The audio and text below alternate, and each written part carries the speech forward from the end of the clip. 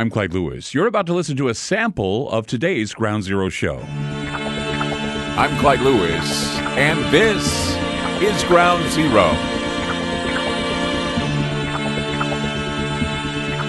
The numbers to call tonight, 503-225-0860. That's 503-225-0860. So there's a movie that was released recently, and around our house, it seems like we can't get enough of this film. I don't know if you've seen it. It's Pixar's Soul. It has Jamie Foxx in it, Tina Fey. I've seen it twice, and I watched it again with Liam. I remember the second time I watched it, Liam goes, "You watching Soul again?" I go, "Yeah, I'm watching it." And then he said, "Well, let's watch it. We'll watch it." So I watched it with him. It's probably the most ambitious animated film I've seen. I've been wanting to talk about it because, you know, it kind of fits for this time. I mean, in a time where we have been asked to stay in our homes, in a year in which so many bodies have been ravaged with COVID-19, and in which so many souls have been lost as the death tolls have been treated like weather reports, you can do a lot worse things than sitting back and just for 2 hours or so watch a movie that attempts to put a laugh as to what it is to be alive, what it means when you die, and what goes on. You know, what may go on. It's just an idea, right? It's just one more way of looking at death and one more way of looking at life. I mean, the movie itself is perhaps somewhat slight, even its rather weighty subject matter, and the answers it gives are pretty simplistic. But there's this underlying theme that I noticed, and that is, maybe I got this, and probably nobody else does. I haven't seen anybody else talk about this, but I think this film actually subtly shows or demonstrates to us that life is somewhat of a simulation, and that the afterlife is too, and that many souls have a pre-life where they go through simulations to find their spark or their ambition. It's a requirement before they go back and reinsert themselves into Earth. Now, it's as if you choose what character you want to play. I mean, it's the idea of a huge simulation and what character you're going to play. And the game is Earth life. The game is one big Sims game. Earth is Sims, pretty much, right? Now, before the recent troubles that we've experienced in the last year, that is, during the previous troubles and the troubles before that, and the troubles, there was always this popular discussion that was playing off the belief among some tech bigwigs and others that are, that basically have opened their minds to the idea, and that is that our universe is actually the workings of an elaborate computer program. Reality had become so bizarre, and the joke was that it must be the product of some glitchy software, right? The existential discussion always has given way to dimensional superposition, where ghosts are not only proof of life after death, but a simultaneous existence in another dimension. Then there's the quantum immortality theory, which, by the way, is one of my favorite theories about what happens when we die. It's all a quantum question where we exist in quantum consciousness that basically experiences rebirth in different dimensions and possibly different universes. And Liam and I had this discussion about, dying in a universe and having several other universes replicate that universe and starting a new timeline or whatever. I mean, whatever you do, whether it's deja vu or having a dream or whatever, it's all about timeline branches. And each time you're in that timeline branch, but you don't realize you're in that time. It's just really mind-boggling. And it's funny that I can have conversations with my 14-year-old stepson about this, because he thinks about this stuff too. He thinks about, we had this conversation about the mind, and he's saying that, I can't feel your pain unless I try to empathize with you. Isn't that odd that humans don't feel the pain of others until they empathize and fall in love with them, or they love them? He said, like, for example, he says, "I don't know what kind of pain you're going through," he says to me. I says, "Yeah, my knees hurt every day." And he goes, "Okay, well, I don't know that. If I knew that," he says, "maybe I'd feel the pain too if I was empathizing or feeling." And I go, yeah. It's getting a little deep here, kiddo. You don't get too deep. Go and play your video game, okay? But no, it's existential discussions like these are, I think important. But that's the thing, is that there's quantum ways of thinking. And as I said, during the pandemic, it's less of a dark humored nerdism, more of a redundant thing to talk about, especially when you're You're thinking about those around you who have passed away. I mean, we lost my wife's mother last year. And, Liam went through that. Liam also went through the passing of my father, spoke at my father's funeral because he was so moved to do so. But here we are in the apocalypse.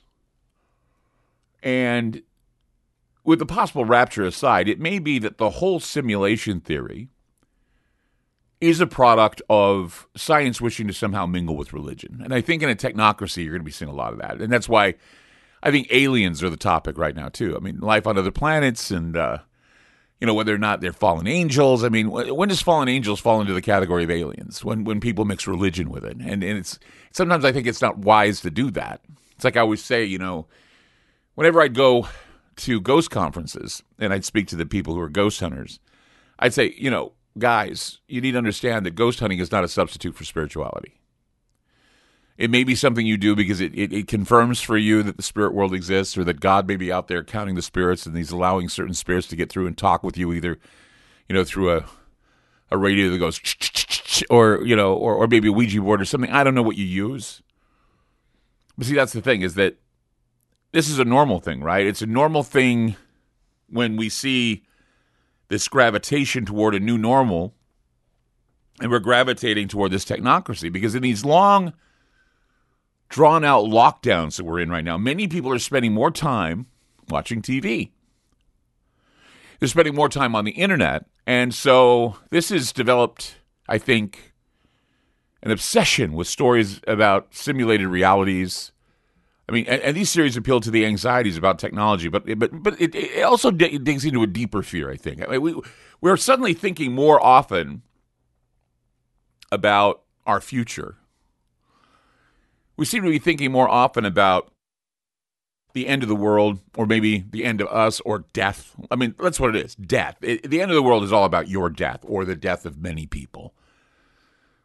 And so you have to understand that, this life after death concern also reaches into many other things like, are there ghosts? Can I talk with the dead? Can I have someone talk to the dead for me? Is my loved one okay? And then, of course, like I said, back to the other forms of life. Is there life out there? Am I destined to be out there too in the universe, living some other life? All of these stories, all of this is at the core of the basic, I don't know if I want to call it mythology, but it's the basic story about where did we come from, why are we here, and what is our future? What is it that we're going to be doing after we die? And will we know what we do after we die? I think one of the more important TV shows or series that I think should be watched by every Ground Zero listener should be Black Mirror.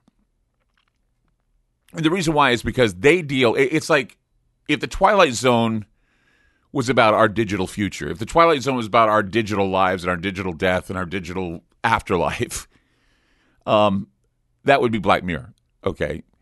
Black Mirror always has one or more series, I guess, that basically tell us all or speak of the digitized consciousness.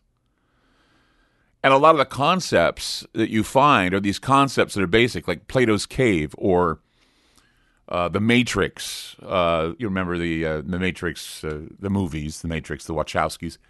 Of course, Philip K. Dick, who we've talked about a lot on this program. I mean, this was the basis for a lot of my favorite episodes. There's San Junipero, which it's my all-time favorite Black Mirror episode was San Junipero. And if you haven't seen it, it's basically about a software-generated afterlife. San Junipero, I believe, is a very hopeful and beautiful love story of how in the future we may have the option of continuing the simulation of this life in a computer-generated afterlife. Some may say it's cynical because it has no real ties to the spiritual affair of life, death, God, and judgment, but it removes the horror of the unknown and guarantees that you will have what you most loved about in this life, in the afterlife. It is virtual reality, literally, that empowers the elderly. It empowers the old, and it gives them a way to cope with the loss of leaving behind those they love. I mean, I've always had an interest in, I think Star Trek did that with the Moriarty. I don't know. Remember the Moriarty's, was it Moriarty episode where Moriarty steps out of the holodeck and thinks that he's a living being, and he's not, but they give him a simulation so that he thinks that he's constantly living on the holodeck. And so it's the same possibility as that maybe heaven is in a computer chip plugged into a computer, and all this is a simulation. Where do these weird ideas come from?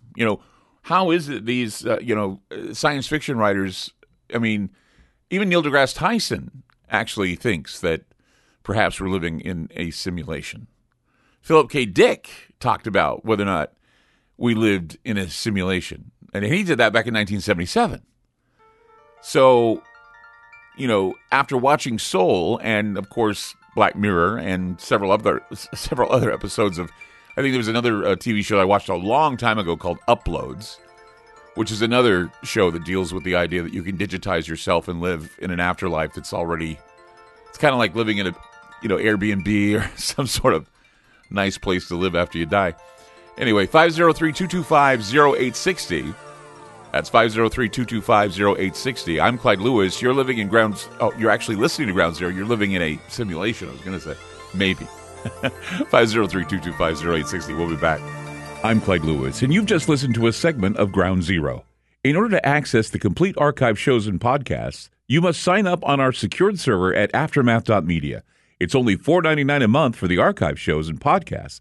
Or if you want access to the Ground Zero online library, which includes videos, audio clips, ebooks, documents, a social media platform, plus the archive shows and podcasts, it's $9.99 a month.